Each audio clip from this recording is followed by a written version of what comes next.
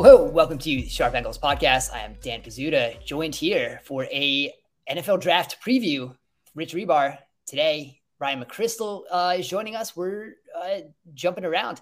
We're a couple of days away from NFL draft kicking off. So before we really dive into everything, how are we doing today? We're doing good, man. We're in the 11th hour of the draft, and we're finally going to get all of this jargon behind us, and we're going to have actual players go to teams. And that's why we brought Ryan on to kind of sift through some of the noise that's been going on the last 2 weeks when it's been heavy tear down CJ Stroud season. Now Will Levis is projected to go number one in odds, which means nothing, but a lot of chaos going on. Yeah, it's a lot of fun. I mean, it's my favorite time of year. I know some people feel the complete opposite, but I love this week.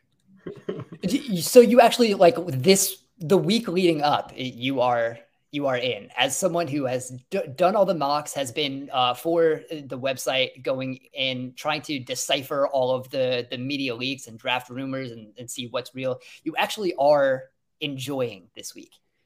Yeah, I love it because this is when we start to be able to piece together some actual information. Like all of our mock drafts up to this point, every single one of us doing mock drafts, it's 100% guesses. Like we kind of have an idea about what teams need. We kind of have an idea about the trends that GMs have, like the types of players they like at each position, but we're just putting those puzzle pieces together. There's really no information other than like if you try to piece together some stuff about like draft visits and whatnot, but that's really tricky. But now that we're getting this close, this is where teams are actually finalizing their boards. A lot of teams either maybe met on Friday or maybe are met on Monday and are starting to actually finalize their boards. And then whoever was in that room talks to people. And so there are certain beat writers who get good information. There are other, national reporters who will get good information. And so, especially if you follow those guys closely over the years, you can, even if you're not the one directly getting the information, you can start to piece together some of the stuff that's out there and sort of sift through those rumors. And so that's what I find really fun about this week is actually now we've got some actual puzzle pieces to put together as opposed to just like kind of looking at depth charts and team needs and guessing. We're actually using some information now. Yeah, and that's fun. And that's one of the reasons we have you on and why following your stuff throughout the draft season is so good, because I think you are one of the best at figuring out what information is real as we get to this point. Like I said, you've been kind of digging into all that stuff on the website through a draft rumors post. You've been putting up a mock draft every week, and it's very clear you are someone who is able to kind of take that information and put it into something actionable. If you look at the huddle report of the mock draft scores, you're in the top 5 over the past 5 years. So you know what you're doing, which is great. So we're gonna pick your brain a little bit for what we can be expecting for this draft coming up. Before we get into that, we'll talk a little bit about the big NFL news of the Aaron Rodgers trade. Obviously, we've kind of been waiting on this for a while. He finally gets traded. It ends up being for Rodgers. And what I think we'll talk about here is I wrote about the Aaron Rodgers trade and kind of what the Jets might be getting for a soon to be 40-year-old quarterback. He's a quarterback that kind of needs more structure than he has in the past. He's not really the kind of guy who's going to create for himself, and he needs that structure. Last year with the Packers, he had less trust in the structure than I think we've ever seen from him. It ended up being he had negative EPA on the season, one of his worst seasons from a clean pocket. And that is a little concerning, but then you look at what the Jets have done. They created everything they have done to create a structure that Rodgers should be able to trust. With Nathaniel Hackett as offensive coordinator, you bring in Alan Lazard. You have a Garrett Wilson, who's obviously very good. So we'll see what happens there. But the interesting thing is we kind of wondered what the compensation was going to be. It ends up being, quite a bit. And I think the big thing is the 2024 pick. That's a conditional second that turns into a first if he plays 65% of the snaps in 2023. And we should be looking at that as a conditional first that turns into a second if he doesn't play, because if he's not playing 65% of the snaps this year, something terribly went wrong. And this is really a disaster. So it's likely going to be a first pick in 2024. I kind of wondered what the 2023 draft capital would be. There was a lot of push for getting the 13th overall pick from the Jets. Apparently, that was the original asking price. I think Albert Breer was writing about that yesterday for Sports Illustrated. They kind of backed out of that, but ended up getting a little more in terms of the full draft capital. So it ends up being the pick swap for 13 and 15. The Jets also get pick 170. Then the Packers get pick 42, which was acquired from the Jets in the Elijah Moore trade. Then there's pick 207, which is a later pick. But the interesting thing that's going to go for us right now is that pick swap. It gets the Packers, up to spots where they're potentially going to be able to, jump some guys, maybe be in a position for a wide receiver or an offensive tackle, maybe. So, Ryan, while you're looking into this is the first kind of, the shakeup of the draft during draft week. What are you taking for this pick swap and what it might mean for the first round? Yeah, I found the pick swap to be really interesting because if you look at like what the value of that swap is, if I were the Packers, I would have just asked for a later pick. Even if you could only get like a 4th round pick or something in the future, given the state of the franchise right now, they're not competing for a Super Bowl right now. Having an extra pick certainly seems like it would be more valuable. So it does sort of make me want to read into it a little bit and think like, okay, so who did they jump and what does that mean? And so they basically jumped the Patriots and the Jets. And both the Patriots and the Jets have been pretty strongly linked to offensive linemen. The Packers, it's been a little bit harder to figure out what direction they're going to go with their pick, but offensive line is certainly in the mix. So it kind of makes me want to lean towards that and think that they now recognize there's a really good chance there's a run on offensive linemen. If they stayed at 15, basically everybody that you could reasonably justify at that pick could be off the board if they stayed at 15. So that definitely feels like a possible reason why they felt like that was worth it instead of getting an extra later pick at some point in the future.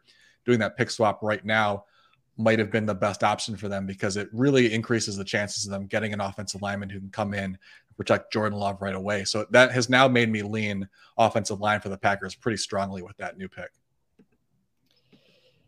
Yeah, so that's pretty interesting because it kind of seems like when you're going into this, and I think we'll kind of jump in here, that was going to be one of my questions for you of some of the positional runs that we see, and we do tend to see them a bit, especially with a draft that you have a lot of guys that are kind of grouped together a little bit when you kind of look at some rankings. So do you think offensive tackle or just offensive line in general, and we do get, the tackles, you can see, there are some people say you can, bump Peter Skoronski into guard, but, generally viewed as a tackle. Do you think that's the first big run we kind of might see in the first round? Yeah, I think it's really shaping up that way. I think Paris Johnson seems to have really separated himself and is almost certainly going to be the first guy off the board, and then probably followed by Broderick Jones. And I think the reason those guys have separated themselves out is everybody views them as potential franchise left tackles. Like those are the two studs of the class. And then you've got Dale Wright and Skoronski, as you mentioned. Like those are probably the next guys off the board, and they're a little bit harder to figure out in terms of, I think every team is going to view them a little bit differently. Wright's going to be a right tackle for a lot of teams. Skoronski might be also. It sounds like Skoronski is a guard on most draft boards, though. That's been the latest reporting. So every team is going to view those guys a little bit differently. But once you get the two left tackles off the board, then suddenly you're not going to be as picky. Like if you feel like you need to upgrade the offensive line, you're going to take it where you can get it. So a team like the Packers, yeah, they'd probably like to bring in a guy that could eventually play left tackle for them. But if Wright's the only guy that's there for them, they're probably going to be happy to plug that in because it's still going to be an upgrade for them. So yeah, I think those guys, they're all going to come off the board pretty early. And that's really the only position that I can really see there being a true run on. We could see the quarterbacks come off the board early, obviously, but because that is such like, there are so few teams, like when quarterbacks come off the board, I don't really consider that a run. Like it's not like every team, nobody has all four quarterbacks, ranked in their top 10, right? So like when one guy comes off the board, most of the other teams are either frustrated because the one guy they wanted is gone, or they're totally fine with it because the guy they wanted didn't. With tackles, it's a little bit different. There's probably quite a few teams that are thinking like, all right, we prefer this guy, but if the fourth guy on our list is there, we're still happy to take him. So I would think that's the run that we see. Yeah, that makes a lot of sense. And usually those runs are, like you said, there's not usually a quarterback run, but we'll kind of see that, and we'll talk about the quarterbacks a little bit. The other potential run, if there is one, and it kind of seems like you might not think there's quite as much, would potentially be wide receiver. Usually that's kind of a position we do see again, and it's kind of these positions that where you're using multiple guys, you can figure out how to use different guys in an offense. It's easier to do at tackle wide receiver than it is, for a quarterback. So as we look at this wide receiver class, obviously it's not as top heavy as we've seen in the past class, especially like the very recent classes where there have been, true number one guys that we've kind of seen could potentially like just come in and immediately be stars. But there is, but what does make the wide receiver class interesting, and we did a whole podcast on it 2 weeks ago, is how many different kinds of guys there are. So it is a very much kind of pick your style type of thing of what some of these teams might prefer. So do you see that as something that could potentially happen maybe in the back half of the first round? Or are you not thinking there are going to be too many wide receivers who go? I'd be surprised if we had more than 3. You could certainly, if the first guy comes off the board a little bit early, like maybe somebody sneaks in at maybe the Chiefs, if they stay put at the very end, maybe they take like the fourth guy. But I also wouldn't be stunned if it were 1. Like if only Jackson Smith-Njigba comes off the board, that doesn't shock me. He's the only one that I think is a lock, because even though he's not quite in that top tier, like he's not like his teammates last year, Olave and Wilson, who looked like they were, pretty clearly number one receivers in an offense and pretty quickly proved that during their rookie years. Jackson Smith-Njigba, he's not big. There's no questions about his size. He's built like an NFL receiver. He's certainly not a slot only. I know that's been thrown out sometimes because he played in the slot a lot, but he was on the same team as Garrett Wilson and Chris Olave. So that, they got to fit those guys in somewhere.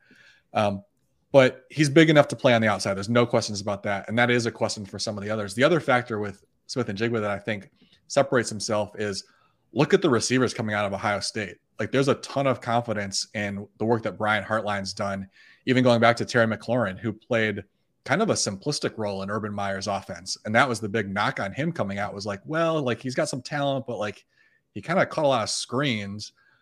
But that was the first sign that Brian Hartline was building something special there, because he came into the league and he was like, I may not have done it at Ohio State, but I sure learned it on the practice field, because he was ready right away.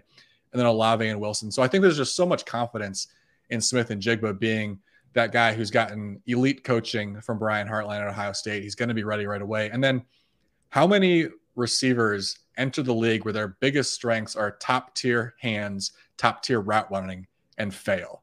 Those guys don't fail. So if you draft Jackson Smith-Njigba, you're getting a good receiver. Maybe he's never more than your number 2 receiver, but he's going to be good.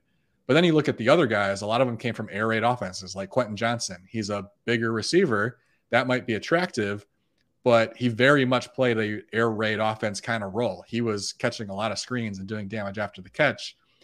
And he was pretty good in that role, but is that going to translate as easily to the NFL? Because he's not blazing fast. It's not like he's Jalen Waddle, who was playing a similar role at Alabama, catching a lot of screens, but it was a much easier to say, yeah, he had a limited route tree, but when you're as fast as Jalen Waddle, it's easier to see that that's going to continue in the NFL. That's not Quentin Johnson. So, and then you've got Jordan Addison, who's tiny and not blazing fast. Same thing with Josh Downs. Like, there's just a lot of questions. It's much easier to come up with a reason why one of those guys fails compared to Jackson Smith-Njigba. So I think that's why Smith-Njigba is the only lock, and the other guys, it's really going to be team by team. I think I could certainly see a case that any team could make for one of those other guys being the number 2 wide receiver and worthy of a first round pick, especially since a lot of those teams at the back end of the first round are contenders and they might want to plug a hole right away. The Chiefs obviously being one of them, but it's hard to guess like who fits in perfectly because there are so many more questions with each of those receivers. So I think it's much more, I think it's not likely that there's a run, even if, we may see Jackson Smith-Njigba go 12, then maybe Addison goes like 20, 21, Maybe Zay Flowers goes 31. Like we could see 3 or 4, but I think it's more of like a spread out thing. No one's going to panic. And I doubt we're going to see like 4 guys and 5 picks or something like that. Right, absolutely. And it goes back to like when Rich and I were talking about the wide receivers, like kind of after that first big tier of guys, a lot of them are kind of pushed together and you kind of see. So I think that potentially the second round could maybe be where you start to see the run a little bit, where teams are want to get maybe, that Jalen Hyatt or that type of receiver. And that's probably where like a Josh Downs goes a little bit. And we kind of see those type of guys that sneak in there. So if we look at DraftKings right now, total wide receivers drafted in the first round, these are both at minus 115. So you're not really getting any juice to either. But it's set at 3.5. So you would potentially lean under. I'm certainly leaning under. Yeah. I think that's probably the safest bet. And I think the reason why the number has been high is because those are the players that everybody's heard about, right? So like we've heard a lot more discussions. The first mock drafts that came out, Josh Downs was in a lot of them, Jalen Hyatt was in a lot of them, because like those are the players that everyone's familiar with. And the closer and closer we get to the draft, when you have a class that's not as strong as we've seen in the past couple of years, now the closer we get to the draft, the fewer and fewer wide receivers you're seeing in mock drafts, because we're starting to figure out why those guys were pushed up, and it was really just name recognition. So yeah, I'm still leaning under on that. All right, let's get to the big position then. Where are these quarterbacks going? What's happening here? I think we're fairly locked in on Bryce Young going number 1, and then it seems it's more open than maybe we've ever seen in a quarterback class that has this many quarterbacks, right? Like we had a question of what the quarterbacks were going to do last year because the quarterbacks weren't viewed as very good. But when we have at least 4 guys, potentially a 5th going in the first round, we still don't really know where these guys are going to go after it falls, after Carolina most likely taking Bryce Young at 1. Yeah, this is tricky. I always don't quite know how to answer quarterbacks questions because it's so specific to what each team wants that I never want to sound overconfident, because, I could say, the league doesn't really like this guy and be 100% right with 31 of the teams.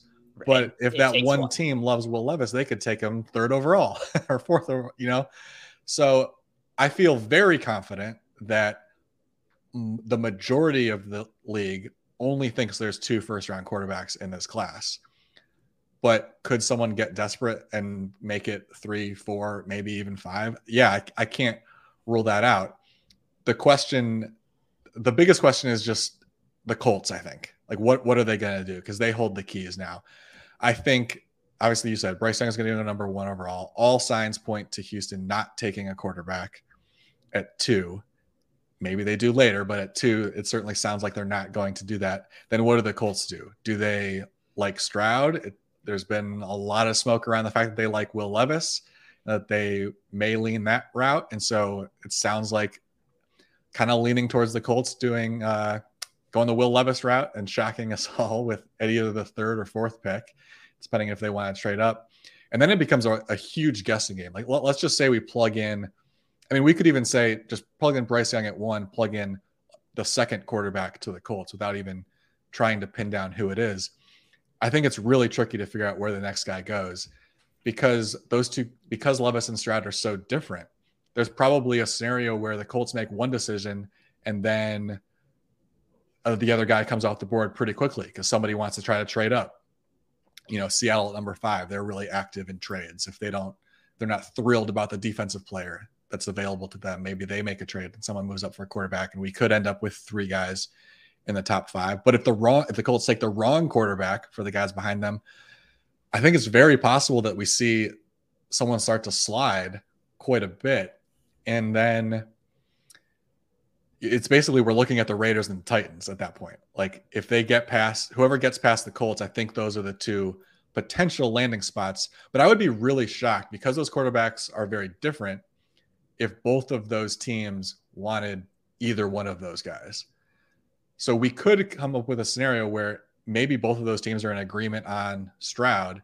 The Colts take Stroud, and now Levis starts to fall, or the reverse could happen. And then it starts to really get crazy. Basically, that's a long way of saying I don't know, but I think we can point to Texans take a quarterback, Colts take a quarterback, either the Raiders or Titans. I guess I would say I'm kind of 50 on a third quarterback going to one of those teams. I don't think both of them are going to take a quarterback. Just the odds that they both like different guys, that seems unlikely. The guy that I haven't mentioned, obviously, is Anthony Richardson. And I'm feeling more and more confident as we get closer to the draft that he's going to slide certainly out of the top 15. At that point, you enter a stage where maybe somebody wants to move up to ensure they get him. But with a player that risky, it wouldn't shock me if he falls. I don't think he's going to have a fall like Desmond Ridder and Malik Willis did last year, where we were thinking that they had a first-round chance and then fall all the way to the third round. I think Richardson, just from a raw tool standpoint, is ahead of either of those guys. He's even ahead of Malik Willis, who obviously is very toolsy as well. But Richardson's not another level, just looking at the raw talent. So I don't think he would ever have that kind of a fall. But I think a fall out of the first round is possible. Trying to look at the teams at the back end of the first round as to who would pull the trigger. The Bucs get brought up sometimes. It could be them. But look at the state of that franchise. Look at the coaching staff and front office. Those guys are probably feeling a little bit nervous about investing in a guy who probably isn't going to really be ready to win for 3 years. Are they going to be there in 3 years? That's got to be in the back of their mind. Seattle's a possibility, but Pete Carroll, he's got job security for as long as he wants it, I would think. But does he want to be around long enough to see Anthony Richardson turn the corner? That's a big question mark. The one team on the back end of the first round that I think makes the most sense to me to pull the trigger on Anthony Richardson would be the Vikings. Knowing that front office is very analytically minded, knowing that they have absolutely no pressure to play him in year one because they do have Kirk Cousins, that could be a team where they have the luxury of sitting him. And those analytically minded teams, they love upside a lot. So they could see the value in taking a late first round pick on a guy who talent-wise is obviously top 5 raw talent, and saying that just the discrepancy between ceiling and investment with the 23rd pick that they have, that could be worth it. So I would think that if Richardson's falling far, that could potentially be the spot. But if it gets past the Vikings, then I think we'll see him on day 2. He'll probably be sitting there. And I think that's well within the realm of possibility, even though we've seen him in the top 5 of most mock drafts.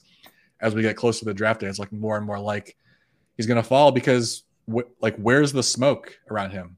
Has there been a single rumor connecting him to any team? I don't think we've heard that.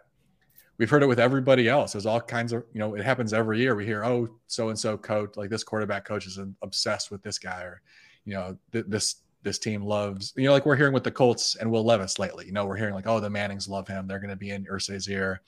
They're going to love Will Levis. We hear those types of rumors about all the quarterbacks every year, and we haven't heard a peep about Anthony Richardson, which is very suspiciously similar to what we heard with Malik Willis a year ago. And look where he went. So I'm definitely thinking that's a possibility. Yeah, that seems the kind of wild, where it looked like, he was potentially a top 3 pick like a month ago, especially coming after that combine. Still, we look at, and you were kind of on top of this, even just kind of falling out of the first round, falling out of the top 5, because I think when, a couple of weeks ago, his draft prop still sits at 4.5, but it's plus 255 to the under right now. Whereas a couple of weeks ago, I think when you were kind of on top of this, I wrote this up for the site. It was, I think, plus 100 for over 4.5. Yep. So there's been quite a shift there. And obviously, like, we kind of look at these markets and they're reacting a lot to the media reports, and they don't know as much about the draft as kind of when we look at a Vegas line for a game. They're much more in tune of how the points are going to play out in a game on Sunday than they are being in the rooms and knowing what the guys are going to do. But it is interesting when we do see just kind of a gradual type of of movement like that for someone like Richardson, who it just kind of seems like he's probably not going at top 5 right now. Yeah, I mean that's probably been my favorite prop of the season. If it's still available, I still like it. I think the odds of him going in the top 4, given how much pretty realistic smoke there is around the Colts' interest in Levis, I think the odds of Richardson sneaking in the top 4 are very close to 0 at this point. In fact, I would be very surprised if he even went in the top 10. So if that, I haven't looked in the last day or so, but if that prop is still available, I definitely like the over on Levis's draft slot at 4.5. Yeah. Rich, if we get Anthony Richardson heading to somewhere like either Tampa Bay or Minnesota, is that because we talked about him quite a bit when we went into our quarterback? Does that make us more excited for what he could potentially be as a quarterback in his development, or would we rather see the high draft capital, but for maybe a team that's a little worse? It's kind of tough because it's if he has the high draft capital, for us from like a fantasy stance, it's good because it's going to be feet to the fire of playing him like earlier than expected. But if he goes into the back of the first or even goes in the second round, it would be kind of a situation where he'd be more of a weight and hands off. It would really hurt his stock from that stance. But, from a development stance, I think it doesn't really change a lot because I think what you're getting from Anthony Richardson is what we've known all along, right? And it's what the league kind of always has shown, that they are always going to treat passing first, right? Like your passing floor and your passing ceiling are always going to be taken into account firsthand in today's NFL. Even though what he does well, like sack avoidance, like it's like teams aren't really looking at that kind of stuff, right? Like aren't looking at like, oh, if our quarterbacks get sacked, like our odds of scoring decrease, to what 2/3, on a drive. They're not looking at those kind of things and saying like, oh wow, he actually has a higher floor for our offense because he's an EPA cheat code, right? Like he's not taking sacks and he can run, even though he's throwing, incompletions. It's like Major League Baseball and like strikeouts, right? Like there was a barrier that took like decades for them to get over. Like, man, strikeouts are terrible. And then eventually they realized, what's cool? Home runs. Home runs are really cool. And it's okay. And that's why because when you watch Anthony Richardson, he has a lot of strikeouts. He makes a lot of plays where you're like, ooh, whoa, what were you swinging at there, man? That pitch was 3.5 feet outside, right? Like those kind of throws, like, man, how did you miss that throw? But what he does well in terms of avoiding sacks and making plays with his legs are going to always put an offense in a higher floor situation than assumed. We're dealing this with literally Lamar Jackson right now this offseason and all the stuff orbiting him, right? But you see that they're going to value passing first from a league stance. And that's what's always going to hurt him. And, I was on with Ryan 5 weeks ago, and we talked about this. He took a bunch of heat from early mock drafts. He never had Anthony Richardson going this high, and they're like, you're an idiot for doing this. And he's been on it from day one and on this train. And the same thing as last year. It's like if the league just values passing to such a high degree that it's easy to say like these guys will slide. Like you said, maybe not to the third round, maybe not to pick 75, but when your feet are to the fire as an NFL head coach and NFL GM, especially if you're like a Colts, like a first-time head coach, and you're really getting into bed with this guy that, could go one or two ways. I mean, it's tough to make that decision. And that's always what kind of think was driving this to this point. The other factor here, I think, like from an evaluation standpoint, and I've gone back and thought a lot about Josh Allen, because obviously he got brought up last year with the Malik Willis and again with Anthony Richardson as these like flawed guys. And you obviously want to point to Josh Allen because it's worked out, that he obviously got a lot of criticism from myself and many other people and who thought the Bills were crazy for taking a guy. And so I've gone back and taken a closer look at the Josh Allen's games from his time at Wyoming, especially his final season there, and also looking at it from the stats. And I think what I and many others got wrong about Josh Allen was we were too much swayed by like the 5% of plays that were like, holy shit, what was that? He had a handful of plays every game where you think, if you do that against an NFL defense, man, you're losing 10 out of 10 times. But the baseline with Josh Allen was he was good. Like most of the plays, he ran the offense and executed it, and it looked good. And there were also a handful of plays every game that were spectacular. And so I think that's what we collectively got wrong about Josh Allen was putting too much emphasis on the worst of it, because man, there were some really dumb plays. And every so often he still shows that he has it in him to do that. But for the most part, the Bills were able to coach that out of him. And I think if we looked at him as a prospect differently, we would have realized, okay, yeah, these are terrible, but we can coach a few terrible plays out of somebody. It's the baseline that you have to, that you should be more worried about or more excited about, in which case was the case with Josh Allen. The baseline was pretty good. There was a handful of spectacular, a handful of really bad. We should have been more open to the idea that that was fixable. And so I think that was the big mistake that I and many others made with Josh Allen. Looking at Malik Willis last year and with Anthony Richardson, not quite to the same degree as Malik Willis, but I think he's much closer to Willis than Allen in the sense that on a play-by-play basis, he's bad. He's making mistakes on almost every play, it feels like, as far as not seeing something, tucking the ball and running too early, not seeing a linebacker who's dropping coverage and throwing it right at his face. He's making those types of plays on a really, really consistent basis. And I really think he was a huge reason why Florida was bad last year. It was because of Richardson.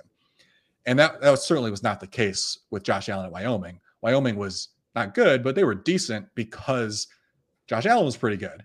And it was the complete opposite at Florida. Richardson's a mess on a play-by-play basis.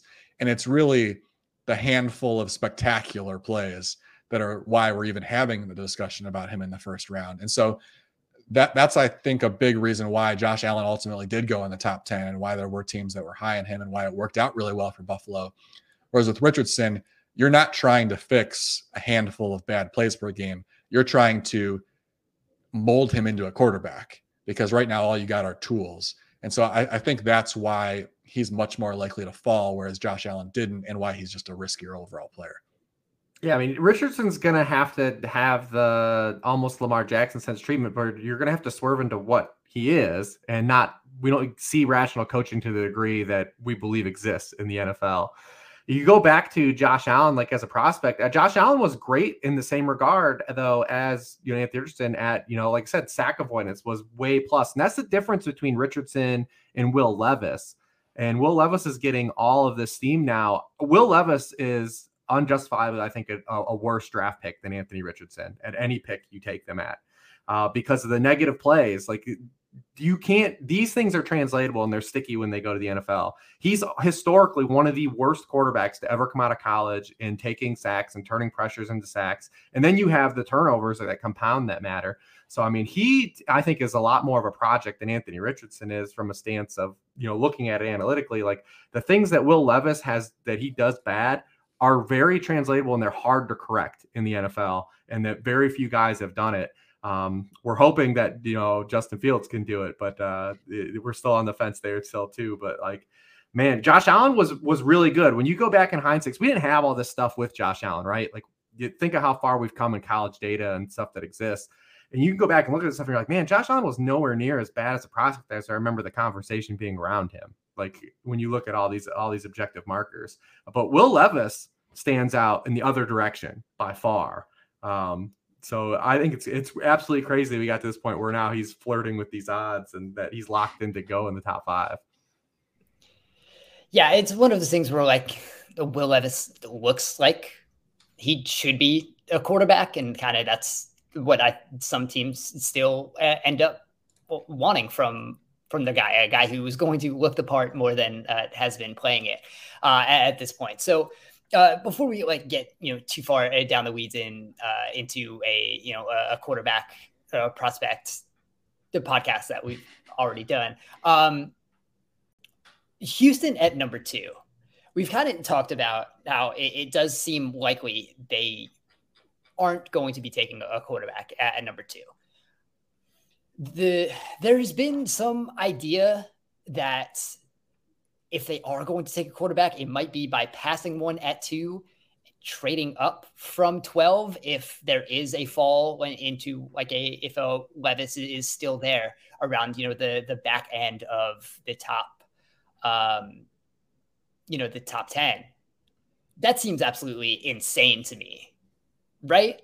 Like, if there's a quarterback you are willing to hitch your wagon to, and there's not going to be much of a difference between like the expectations of a guy at number 2 and a guy at number 10. Right. So it just kind of seems insane to me that there would be a guy they would not like to use their number 2 pick on, but would potentially want from like to jump from 12 to 7, which is probably using more draft capital anyway, to be doing that, to jump up and grab a type of Levis. Is that something you see as possible for Houston? Even if I think we're all in agreement that would be just an asinine idea.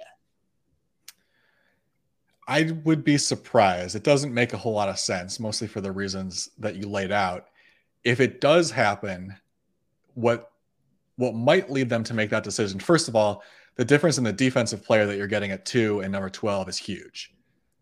There's just, whether it's, whether like Will Anderson or Tyree Wilson, the gap between that and say they want to address that position and then take Miles Murphy, that's a gap. Basically it, right? Because we'll get to the defensive players in a little bit, but it's basically you're just missing out on one of those guys because we don't really expect the other defensive players to be going in. So it's really and that makes sense. But let's say, are you really that much more excited and like tunnel visioned on getting a Will Anderson over, like, are you more scared of potentially missing out on Will Anderson or potentially missing out on the quarterback, right? Which is kind of where that puts them. And that, as much as like we might like a Will Anderson or a Tyree Wilson, that still seems like a very big gamble to take. Yeah. So I will say that philosophically, I'm on your side of this debate, but I'll try to put myself in their shoes and try to explain what they might be thinking and why they might go that route. First of all, like I said, big gap in the defensive players. You've got a defensive-minded head coach. You've got a GM who comes from New England. They obviously value defense to a high degree too. So they're probably valuing the defensive side a little bit more than we might if we were in charge.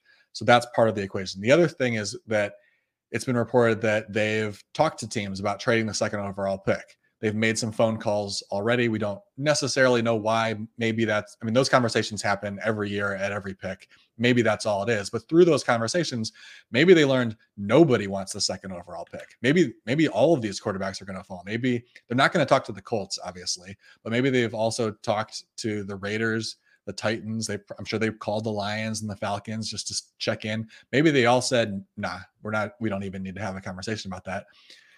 And so the Texans are thinking, geez, the quarterbacks are going to fall. And so now they think, okay, we can take the best defensive player at number 2. And then maybe just to be safe, we can trade up a couple picks and we can get the quarterback that we want. That could be a route that they go. And the third part of this equation is the offensive coaching, or I guess the whole coaching staff, but in this case, particularly important, the offensive coaching staff coming from San Francisco. They have probably an undue confidence in their ability to plug in anybody and run their offense, right? Because that's how it's worked in San Francisco over the past few years is you just put somebody back there and the offense is going to do just fine.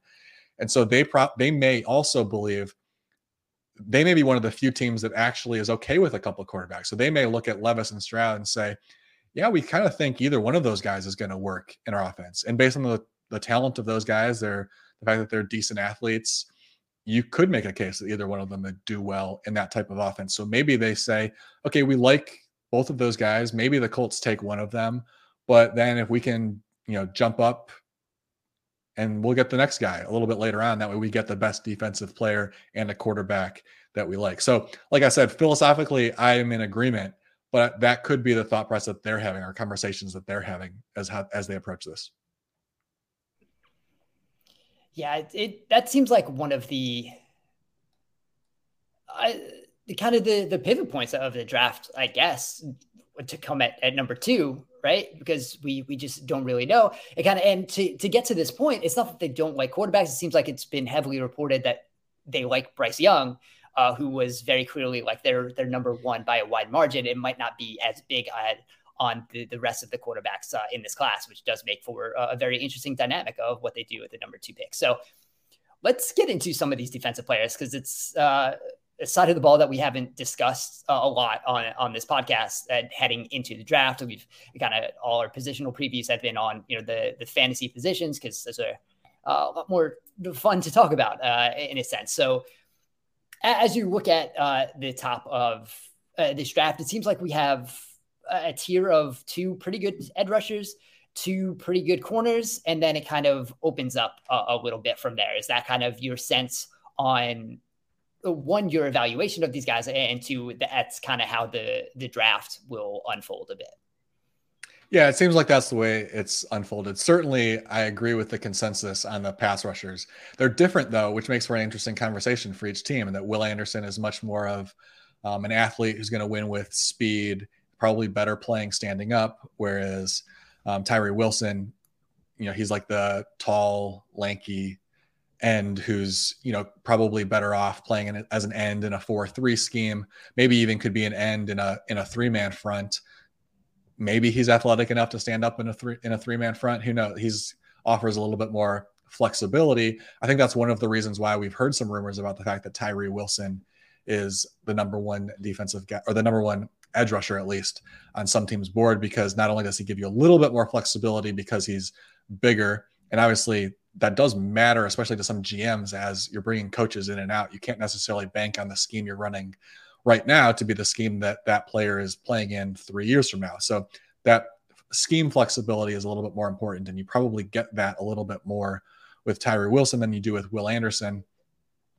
Also with Will Anderson, like the fact that's been brought up a lot is that these Alabama players are sometimes a little bit overrated because they're almost like too well coached at Alabama, and that they're coming into the league as these fully formed NFL players, which is great as a rookie, but then maybe they don't have the same ceiling. So someone like Tyree Wilson, it's a little bit easier to see his growth over the past few years and continue to project continued growth. So that could be another thing that teams are looking at there. But, regardless of where they go, I see most likely both of those guys going in the top 5 picks, unless we're shocked by how many teams like quarterbacks near the top. I think those guys come off the board early. With the cornerbacks, I'm not necessarily in agreement with the consensus that there are 2 guys and then a drop off. I like a lot of cornerbacks in this class. I think it's a deep class at the top and deep into day 3. I think it's a strong class.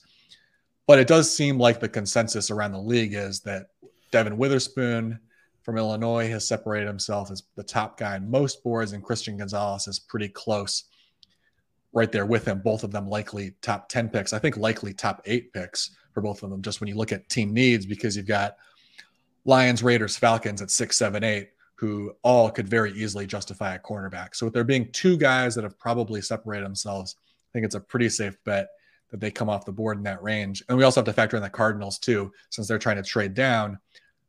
Very unlikely they take a quarterback if they stay at 3. But, let's say the Raiders want a quarterback and they trade up and suddenly the Cardinals are at 7, then they're certainly going to be considering the cornerbacks. That debate between Witherspoon and Gonzalez has surprised me, though, because I thought as we got closer and closer to the draft, Gonzalez would separate himself, because Witherspoon comes from Illinois, where Brett Bielema brought a very man-heavy defense, basically brought a lot of what the Patriots do. And they were the most man-heavy college team in college football last year. And so he's coming into the league with a lot of experience in man coverage and did really well. He was making the way that he was making plays on the ball in a man coverage scheme, I think is one of the reasons why teams are so confident with him. Because obviously that tends to decrease the rate at which you're making plays on the ball if you're in man coverage, and he was still able to be productive in that area. So that's one of the reasons why teams like him. But the book on Gonzalez is that he's also very physical. He's a little bit bigger, a little bit longer than Witherspoon, and that he's probably best suited for playing in a press man scheme as well, even though he didn't do it as often as Witherspoon did in college. That's probably where he fits best. So because Gonzalez is younger, a little bit longer, and has sort of the same scheme fit likely as Witherspoon, I thought he would separate himself. So that is really interesting to me that Witherspoon has seemingly separated himself as the top quarterback on the board. And it just makes me wonder, like, what don't we know about Gonzalez? Are the team meetings not going well? Is there some sort of injury report that we just have never heard about? Because looking at all of the other factors would lead me to think that typically the NFL is going to prefer Gonzalez over Witherspoon. So I'm a little bit curious as to what that means for Gonzalez on draft day. Yeah, that is interesting because I think we still solidly see Gonzalez as the cornerback two. But early in the process, it seemed he was the cornerback one, and that's kind of flipped on a lot of just kind of the mocks and consensus big boards, which is it's certainly interesting. But like you said, corner is a position that is fairly deep, and I think we are going to see a fairly good run on those guys potentially in the back part of the first round. I think when you look at guys like, you have a Joey Porter Jr., we have, potentially an Emmanuel Forbes. Maybe he's more of, a second round guy just because of, his weight, but we'll see some of these guys potentially go. And do you think this is going to be a more defensive heavy back half of the first round because there are some more guys like the corners and more guys like the edge rushers? Nolan Smith's probably going to be, a top 10, it seems, pick if we look at some of the odds and big boards, but we kind of look at some of those other edge rushers and interior defenders. Does this seem like a heavier defensive back half of the first round?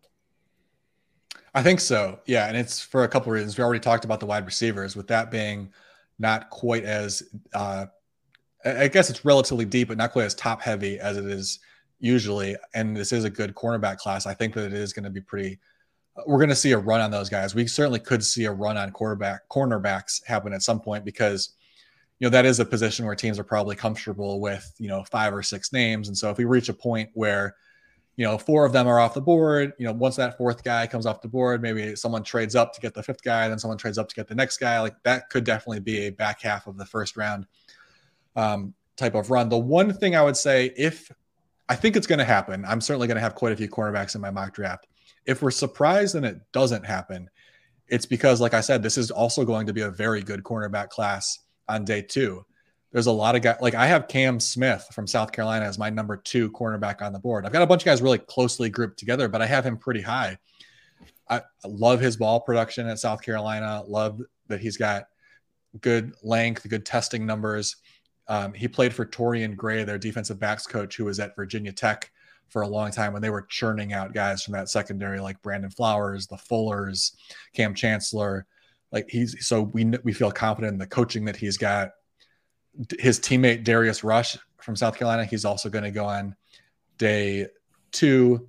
Tyreek Stevenson from Miami is going to go on day 2. Corey Trice from Purdue. Like there's so much good cornerback talent that if we don't see that early run on cornerbacks, it could be because a team is on the board and they think, well, like this is sort of our last offensive lineman that we kind of like available here, but we've got 5 cornerbacks that we still like. We're going to get one of those guys on day 2. We might see teams maybe adjust their board a little bit on the fly and take that last remaining guy they like at another position and sort of push that cornerback off a little bit. So that could be the reason. If we're surprised by the fact that there's not a cornerback run and not a defensive heavy back half of the second round, it could be because those positions are so deep that they just love what's available to them on day 2 and would rather reach a little bit to get one of those last top tier guys at another position.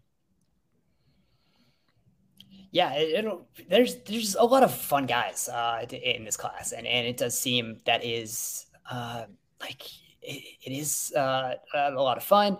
We'll see, like you said, you have the Cam Smith up there, the Emmanuel Forbes. I like him a lot. I think he's just good. Like I don't really care that he's 166 pounds. Like he played in the SEC. It didn't really bother him a little bit. The way he kind of plays the ball is not something that he gets pushed out of the way because of that size. And it's not like he's, this isn't a,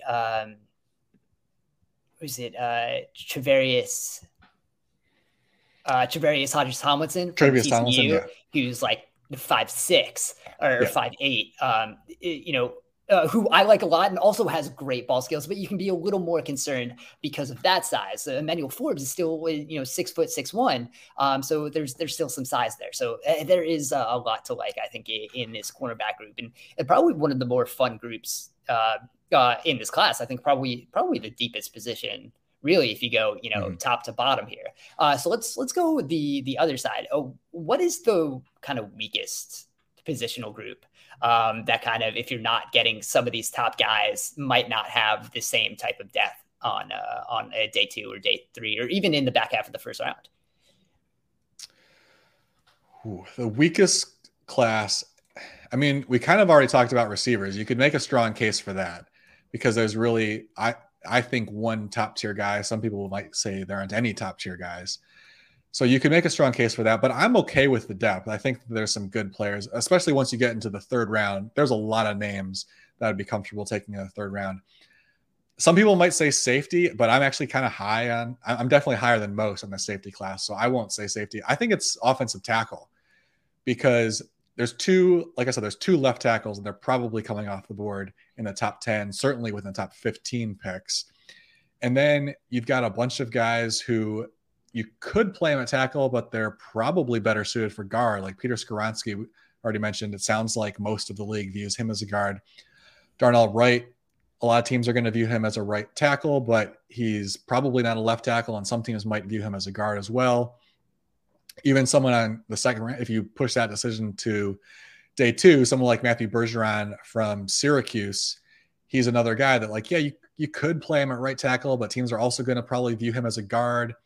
And then you've got these sort of like outlier guys mixed in there, like DeJuan Jones from Ohio State, who is just a behemoth of a right tackle. Like, he's going to have some success just by being a mountain that you have to run around. But then the question is that all he is? Is he just a guy who takes up space and makes it a little bit, but then struggles to keep pace with some of the NFL speed rushers? And I think you could say something similar about Anton Harrison from Oklahoma, who's another big guy. He's got length. He could probably play left tackle. Maybe you want to put him on the right side, but also coming from Oklahoma, that's sort of a unique offense. He's not going to be necessarily ready to pass block in an NFL offense right away, and the length of time he's going to be asked to sustain those blocks.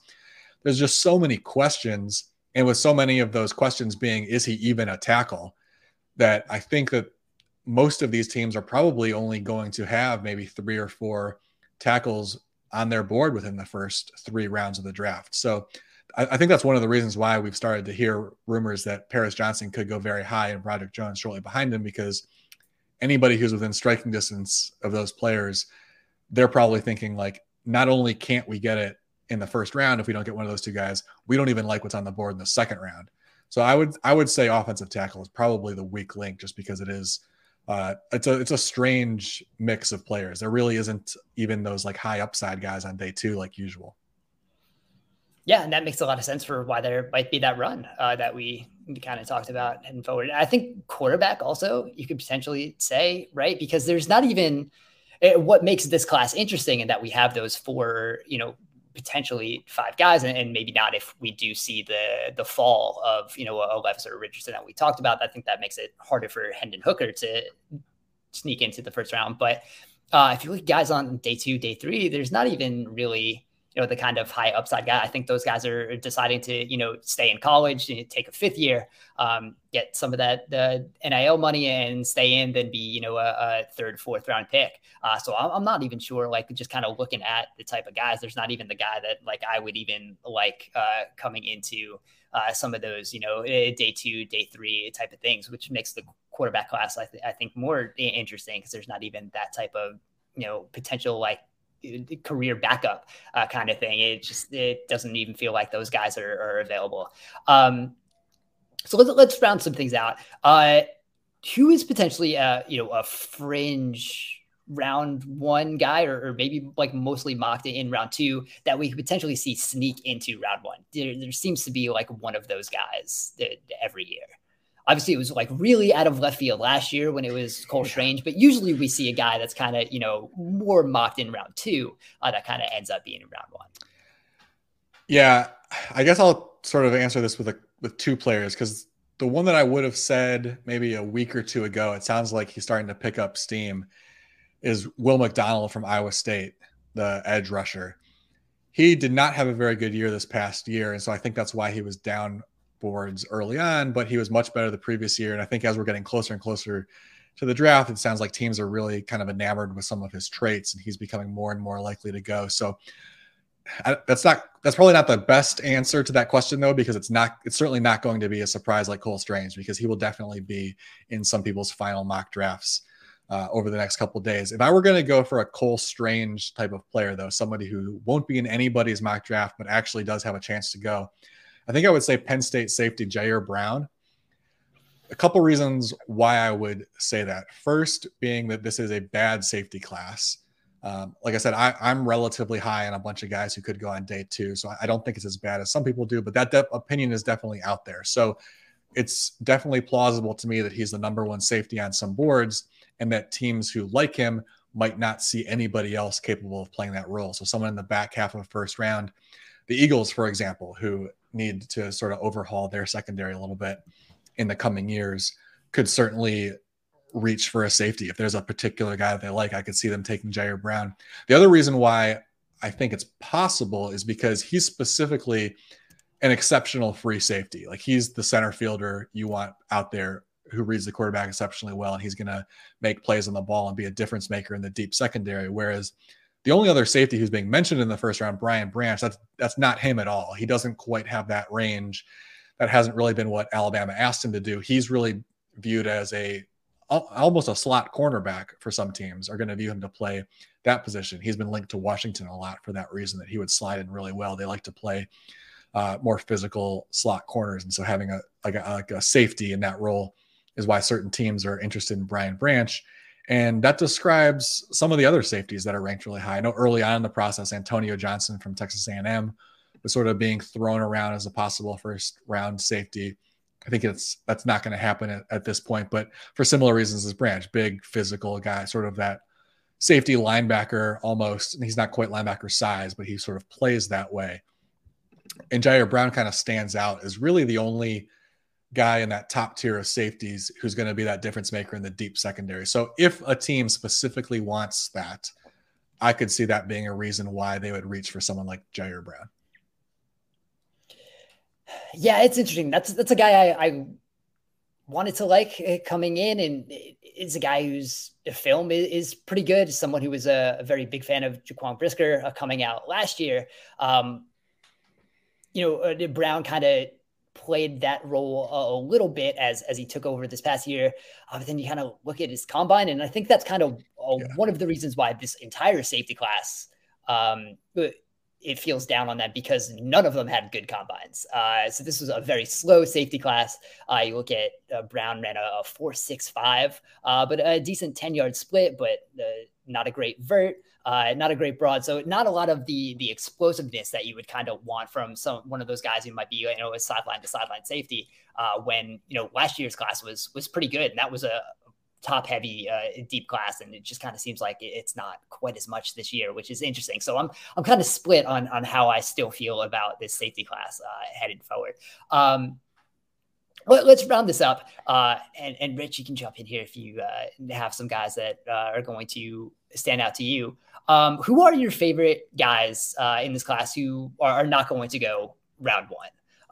Whether it's day 2, day 3 guys, walk us through some guys that we haven't really been talking about.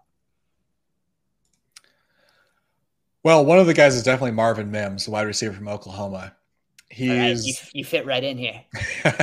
He's the 6th wide receiver on my board. I just feel he has everything. He has the testing numbers. If you look at some of his advanced metrics as far as his ability to produce after the catch, his catch rate on different areas of the field, it fits really well. I think there's some skepticism about him, mostly because, like all of the receivers in this class, basically, he's on the smaller side. But if they're all on the smaller side, there's no reason that he should fall behind some of the other guys who are even smaller and slower.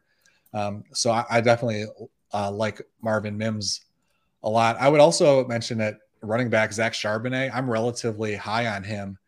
I like the fact that he's a little bit bigger and can definitely, he's definitely going to be a first and second down back for somebody, at least at an average level, I would say.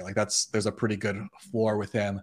But he was asked to play a role in the passing game at UCLA. And to have a bigger guy who's at least capable in the passing game, that can be a huge asset. It just sort of opens up your options when he's out on the field, as opposed to, sometimes teams have that early down back and then they have to bring in the pass catcher. If you kind of can always have a pass catcher out on the field, regardless of if it's your early down back or your third down back, I think that's a huge asset. So I think he could be a really nice day 2 pick from somebody. And then to throw out a name a little bit further down on the board, Brenton Strange, the tight end from Penn State. I think they misused him at Penn State because the tight end doesn't play a big role in that offense, and they kind of want Pat Freiermuth as the tight end. And Brenton Strange he probably would have been better suited if he were asked to do like what Dalton Kincaid was doing at Utah and playing more of a role in the passing game. I think he doesn't have exceptional testing numbers or anything, but he's a pretty good athlete. And I think he wasn't really able to showcase that all at Penn State. So he's probably more like a third or fourth rounder, but in a deep tight end class, he could be someone who emerges as a pretty good playmaker early on and really exceeds what he was able to do just because he wasn't asked to do everything he was capable of in his offense. Yeah, that's interesting. We didn't even get to him on the receiver and tight end show. So, and that kind of shows this tight end class. So we didn't really talk about it today. Yeah. Fairly deep. And that's one of those where we'll see, two guys probably taken in the first round, potentially a third. But there's guys that are going to be available a day 2 or 3. One guy I was hoping you would bring up, Yasir Abdullah from Louisville. I should have mentioned him. Yes. I think we are the 2 people outside of the Abdullah family who are highest on him. And he's a good football player. And I think that's getting overlooked a little bit. He's on the smaller side. He was an edge rusher for Louisville, but he weighs about, 238. So it's on that smaller side, but he, wins with his quickness. He rushed the passer on about 78% of his snaps. So kind of has that ability to drop back. Don't want to give out like a Hassan Reddick comp, but like that's the type of role, right? He, like wins with the speed, can use his undersized ability to still get to the passer. One of the highest pressure rates in this draft class. He's consistently in the backfield, can drop back in coverage. Just a useful football player who has plus athleticism. He tested quite well at the combine for the things that he did do. And I just continue to be surprised that he's not even talked about as like a day 2 or a round 2 or 3 guy. And he's more like it seems like a 5th round guy kind of at best. And that seems very strange to me because he stacks up really well with some of these other guys who are going to be going ahead of him. Yeah, for sure. I'm glad you mentioned him because that's the correct answer. He just slipped my mind momentarily, but that's definitely the guy I'm higher on than almost everybody. And like you said, I think the reason why is because he's smaller and he played mostly as an edge at Louisville. And so teams are looking at him as like, he's too small to play an edge. Like, how could we take him that high? But look at him on the snaps where he's doing linebacker things. And he looks like a linebacker. He fits in perfectly with all the other linebackers that are near the top of this class. And then look at him when he's doing edge-like things, and you actually don't notice that he's small. So I think if you plug him in as sort of a hybrid guy where, depending on the alignment that you're in, you're asking him to do different things, I think he's certainly capable of doing both because he looks good rushing the passer, even when he's, even when they're not blitzing, even when he's, just one of 4 guys out there, he's going up against much longer offensive tackles and winning. And then when he's doing linebacker stuff, he played defensive back a little bit in high school. And so you can certainly see that in the way that he plays in coverage. So the fact that he can do a little bit of both, it doesn't concern me that he is sort of a tweener because, as long as he lands with the right coaching staff, having a guy who can do both, it doesn't matter if you're not the perfect dimensions for either position. That versatility is huge. There we go. Just running through Salad. 14.5 tackles for loss. That's one of the highest in this class. 50 pressures, 30 hits, 19.3% pressure rate, a hit on 11.6% of his pass rushes. That's great. And obviously, like, he does have some of those angles, and he's, you're using him in that way where he is getting, some free rushes but still getting to the quarterback for forced fumbles. And because he comes in so quick, that ends up like knocking the ball loose. 6 passes defense. He had that crazy interception running with a running back on a wheel. There's just stuff all over his tape that just stands out. He's just a good player. Someone draft Yasir Abdullah. That's the takeaway from this. I think there we go. That's a fairly deep and full look at what we can be expecting from this class. The 3 of us will be doing some drafts, recap things as it happens. On Thursday night, we'll have some written things. We'll have some videos that will be popping up. You guys can all take a look for that on our socials and on the website. Obviously, Ryan has been doing all of the tracking of a lot of draft rumors that'll be going up through the week. He's been doing his mock draft weekly. Last one comes out Thursday morning. Yep, Thursday morning, final one. Final big board will come out Wednesday morning. All right, final big board. Obviously, Ryan does great work on the big board also, where he's putting in his evaluations, and then to be able to do that and also figure out what teams are thinking with some of these mocks. So Wednesday big board, Thursday final mock. We'll be here Thursday night. I believe the three of us will be doing a recap podcast for round one, and then a lot of other stuff throughout the weekend. So, guys, we're here. We did it. This is our final prep, and the draft is right around the corner. So, again, you can read all of our work on sharpfootballanalysis.com, and we will be back with you shortly. So, thank you guys for listening, and we will talk to you again soon.